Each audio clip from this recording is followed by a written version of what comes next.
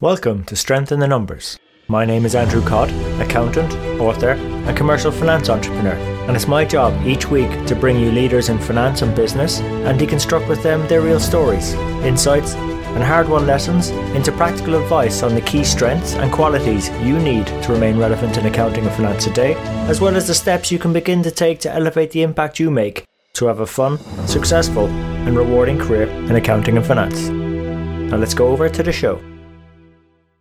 Hi everyone, and welcome to this week's Strength in the Numbers. Now, on a recent Monday memo, I shared two questions: what's a business and what's an accountant? And if you ever ask these questions to a classroom full of 10 and 11-year-olds, you'd get a load of hands go up. They'd be bursting to throw something out there, very enthusiastic, even if their answer is a guess or not. And I love that curiosity and that eagerness to learn. However, if we were to ask the same questions in a lecture hall to a group of undergrads or even postgraduates, that same enthusiasm doesn't really seem to be there. So what's changed? Where's that curiosity and eagerness gone? And particularly if you take from the quote from the novelist James Stephens, that curiosity will conquer fear even more than bravery will, curiosity is quite an important thing. So in this week's episode, we're joined by four prior guest mentors, Marcus Thelwell, Khaled Chowdhury, Andy Loden, and Indy Purushothaman, who help us better understand the value of curiosity in finance and accounting, and share with us practical ways on how we can be more curious.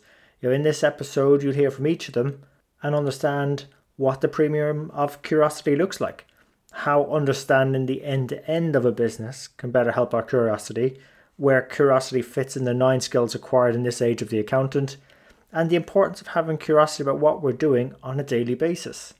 So curiosity is a fundamental part of creating more influence in what we do, but also helping us have a better and bigger impact in our careers as finance and accounting professionals. So look, hope you enjoyed this episode. If you did, please remember to share with your friends and colleagues. You can subscribe on all the major platforms: iTunes, Stitcher, SoundCloud, YouTube, and Spotify. You can find detailed show notes, ways to connect with the guest mentors, and much more at signshow.com. So look, that's enough from me. So without further ado, over to the guest mentors and the show.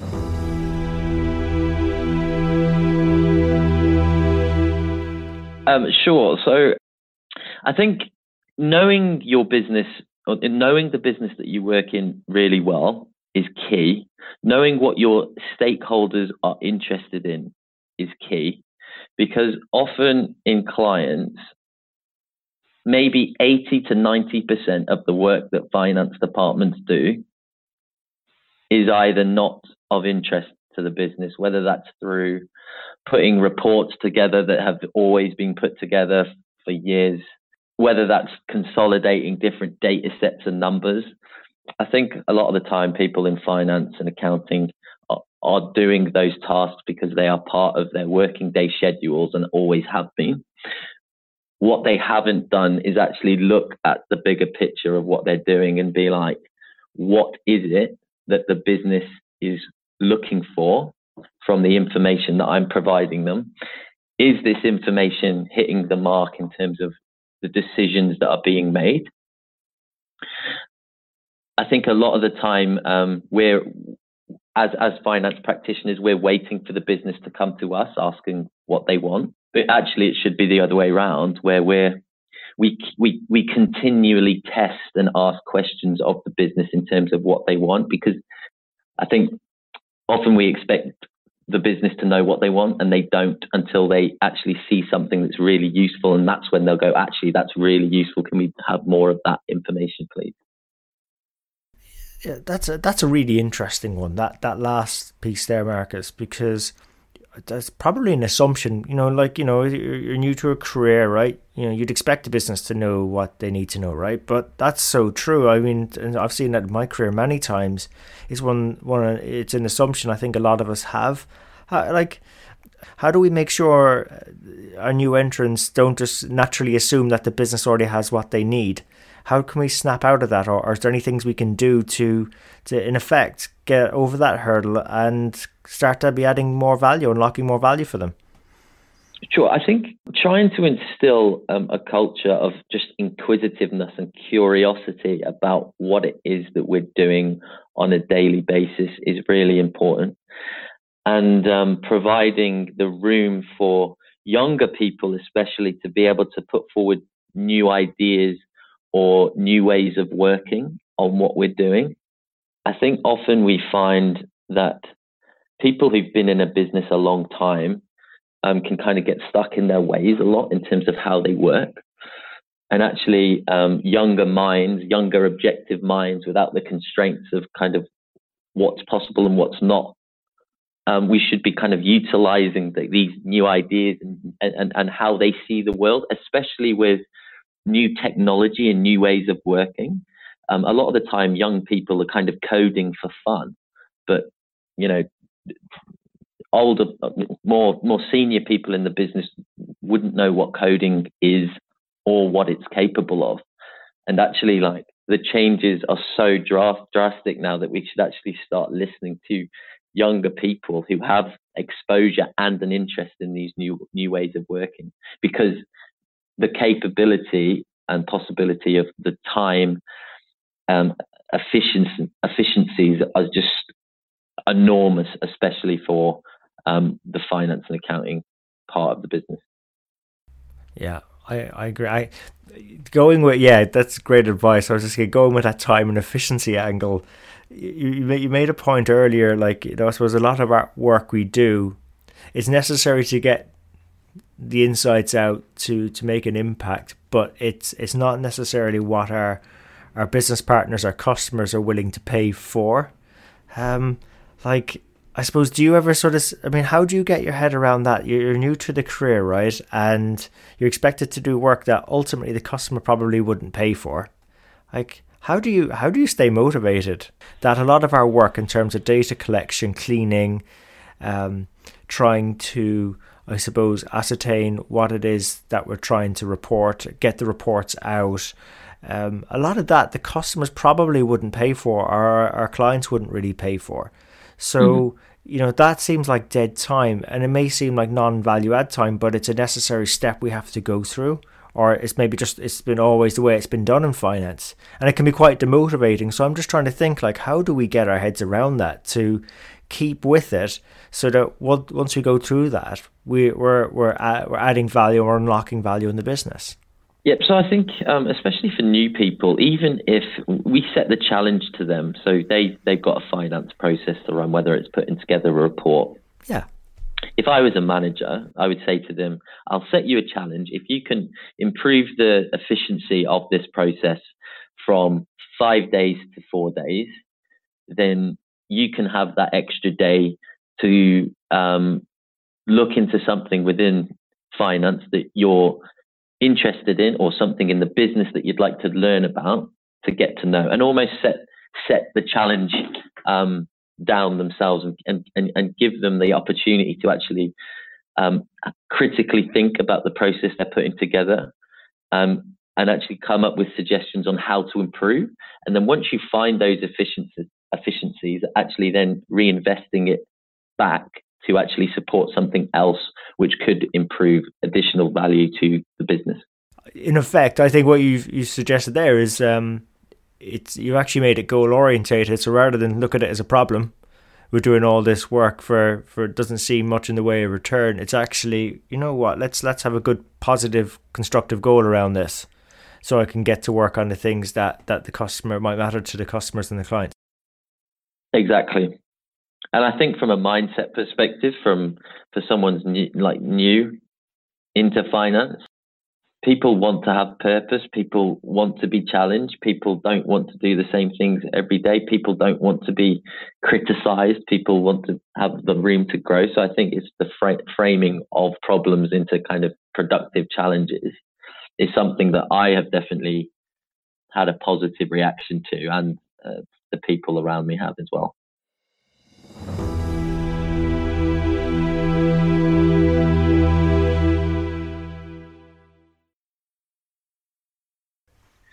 I think the part that I want to really talk about is we are at the cusp of a software revolution, and that software revolution is about to leave a lot of people behind, like it did during the Industrial Revolution. And it's the automation and all the things that we were talking about.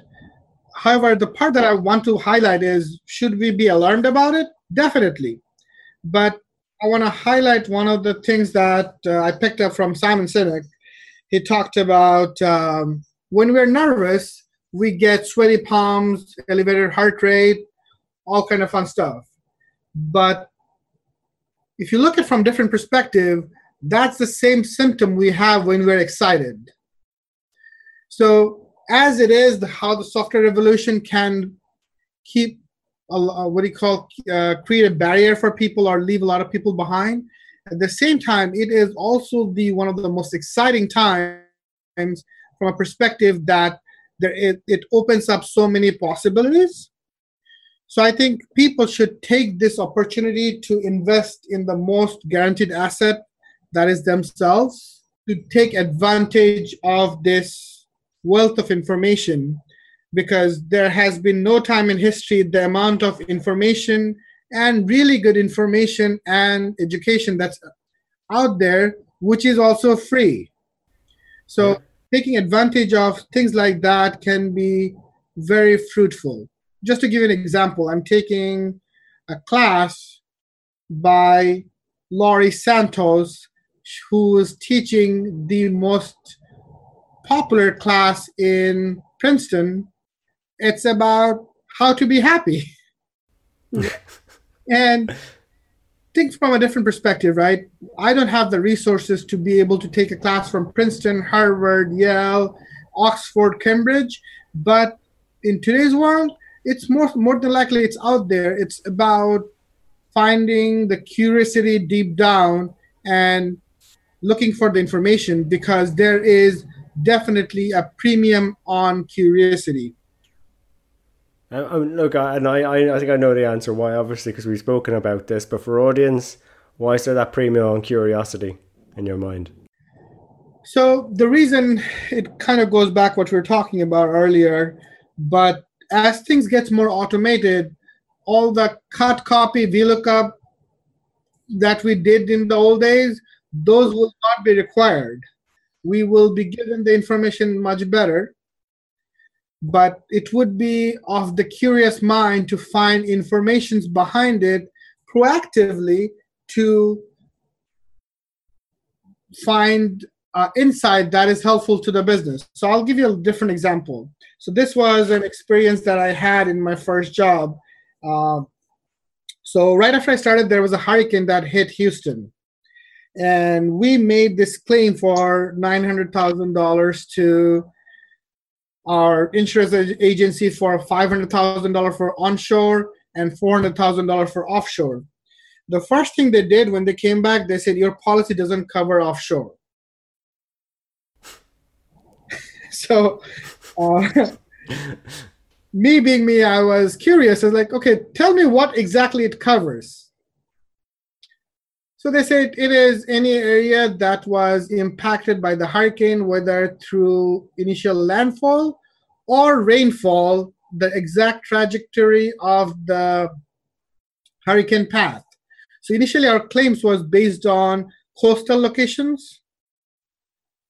As after getting this information, I was curious enough to go figure out the entire zip codes of the hurricane path, only to find out that my biggest customer, which is 500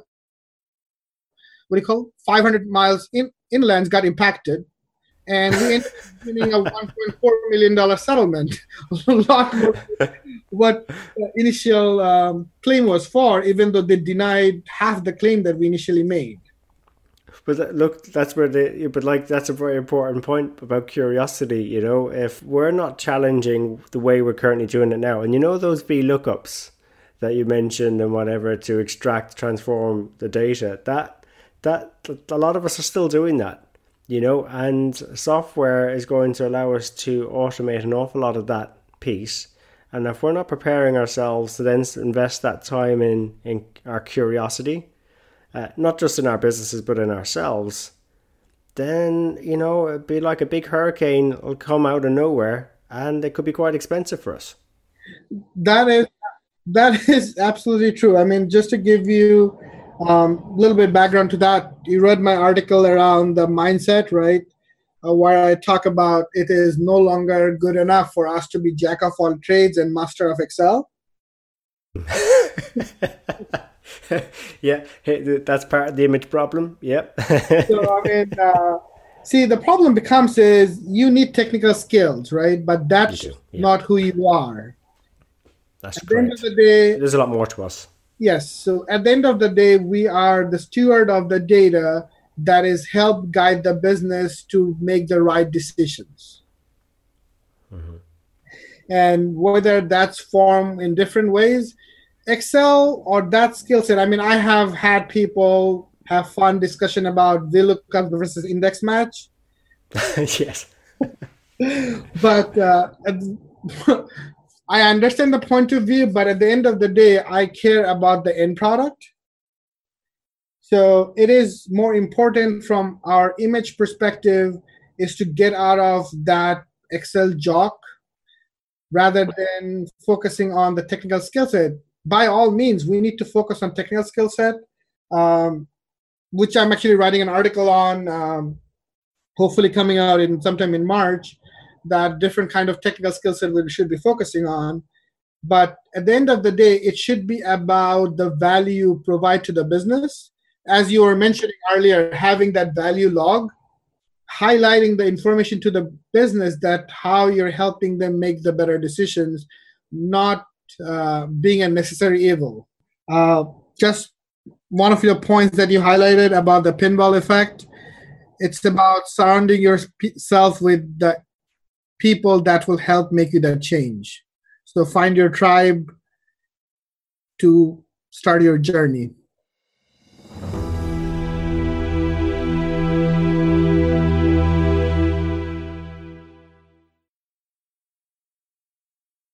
Something we help with is something called our Finance Business Partner Formula.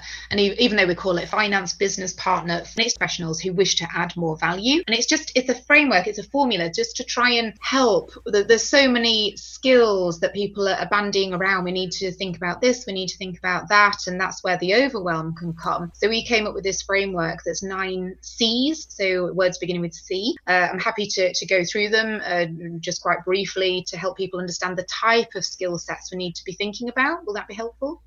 Yeah, let's do it. Love to, Andy. Yeah, let's do it. So the first C, which will come as no surprise to anyone, is communicating financial information effectively. So this does not mean flinging numbers at people. It's telling the story behind the numbers so that people can understand and everyone can join in the financial conversation. So this communication piece, keep working at simplifying your communication, almost at removing numbers from communicating with non-finance people. Get the story, help them with the story, help them understand, help them with the next C, which is connecting and collaborating with people. So really building those relationships, partnering with others in the organization or partnering with your clients to help them grow their businesses, help them know what they need to do.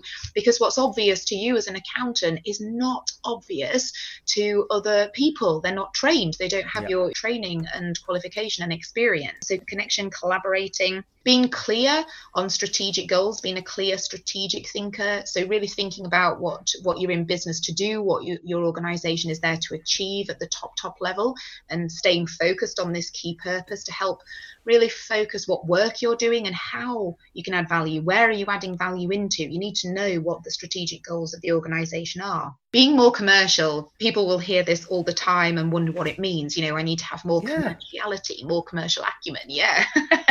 And it's basically understand the business, understand what business you're in, understand what other people do, go shadow them, go talk to them, join their team meetings, go and find out what else is happening in your industry. And this doesn't have to be overwhelming. That you don't have to, I know how busy accountants are. I've done it for 20 years. I work with accountants day in, day out, and I know what deadlines they've got. This is just listening to what's going on. It's just getting away from the desk sometimes and talking to other people, joining in a meeting, maybe reading a bit of trade journal on a train or listening to a podcast in a car. And so on. And being a change agent and challenging the status quo is the next C. So it's not change for change's sake, but it's just challenging the way things are done around here, and not doing that like a bull in a china shop, but doing it in a constructive way. There's another C. There are so many words that we could. It's hard to just narrow it down to 9. So thinking about what change is required. Is it, are things done because they've always been done this way, and it's gently helping yourself and nurturing other people along the change curve, if you like, as well. Computer, digital, of course, has to come in here. And I know lots of accountants really embrace technology, which is fantastic. A lot don't, and that's okay, but just recognize that in yourself and then think about what would make it more comfortable to learn more about computer and digital. There's so many resources out there at the moment to help you on this journey. Next C, curiosity. Oh, yeah, that's a big one. That will help with everything else, really. Curiosity, creative and can-do attitude, really important. Calm, confident and in control. It's so easy to be overwhelmed. It's so easy to get dragged down with it all. And it's just becoming more personally resilient so that you are in a place of calm to help people and make decisions and support yourself to be able to support others. And the final one, which I hope is an obvious one, is being a competent finance professional. Yeah. You can't help other people with finance unless you know finance. Yeah. It's sort of people just assume that sort of thing, but that's completely right. It's and Andy, just thinking about all of them, I mean, there's 9, some people think there's a lot there, but like, I mean, do you have any sort of recommendations on how people sort of use these? I mean, do they go and try and be good at all of them, focus on one? I mean, is there a good way of trying a pace maybe or cadence to develop in each of these 9 C's? Yeah, that's such a good question. We're about to launch our online Finance Business Partner Academy, and on there it's a completely free resource. There's a self-assessment quiz that you can take, and it's 3 questions under each of the 9 C's, and you score yourself. And you can do this yourself. It is a self-assessment, but you can do it with your boss. You can do it with partners that you work with as well to get a true picture. Then you can find out areas where you're already quite strong, so keep doing it, and areas where you might need to strengthen and areas to focus on. So you can do it in a systematic, step-by-step way and look at where needs to improve. And tying that into strategic goals as well. So really thinking about, okay, well, the business needs this. This is where I'm strong. This is where I'm weak. So where on this, using your professional judgment, do you need to develop first to contribute, to make more of a contribution?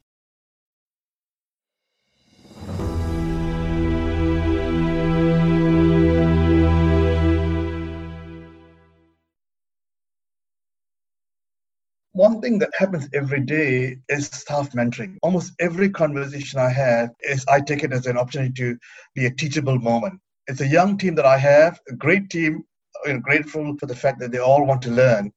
But every conversation is a great opportunity to teach them, whether it's on leadership, decision making, taking initiative, problem solving, or just finance related issues.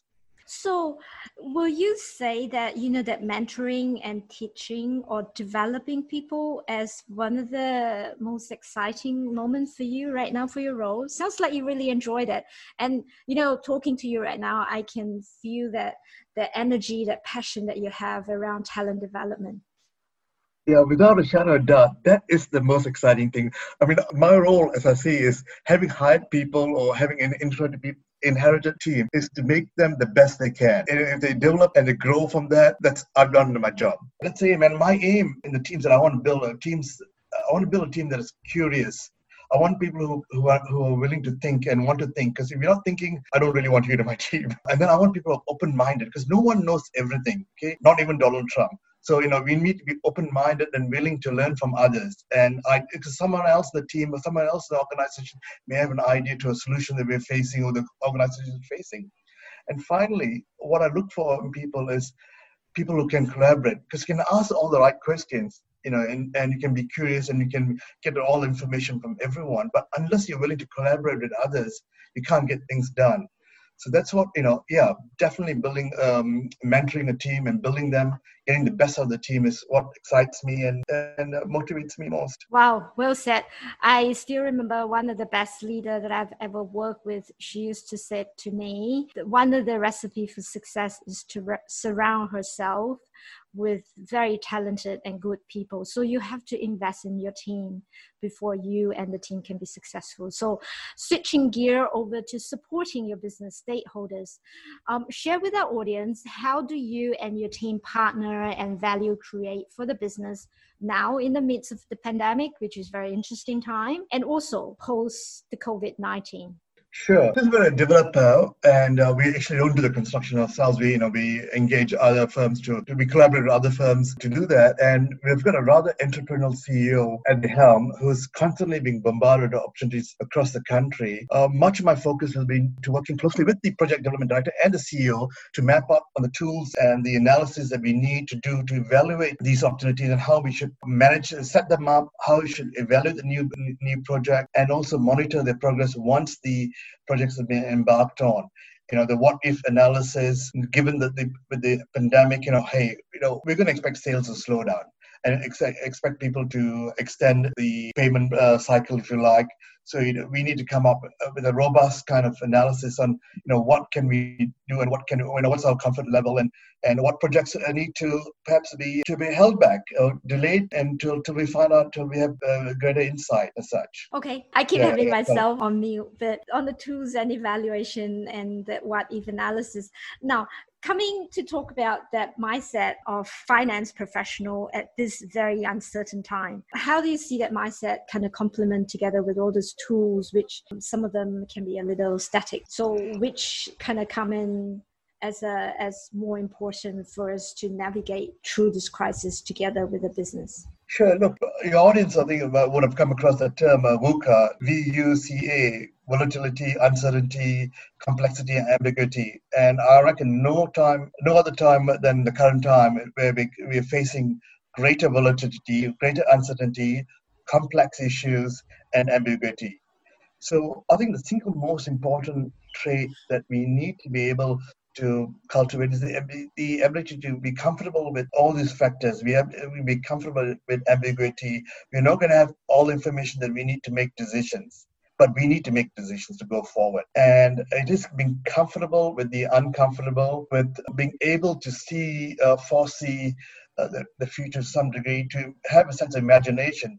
And all that comes from actually understanding your business end to end. So when you understand your business end to end and understand how the different components of the business interact, that will help you understand, hang on, if something happens in sales, how is that going to impact on cash flow, and how will that impact on paying our development or construction partners as such? Maybe if there's a need to accelerate some construction work so that we can actually show we've got things out there to help from the sale process, if you like, or could be vice versa.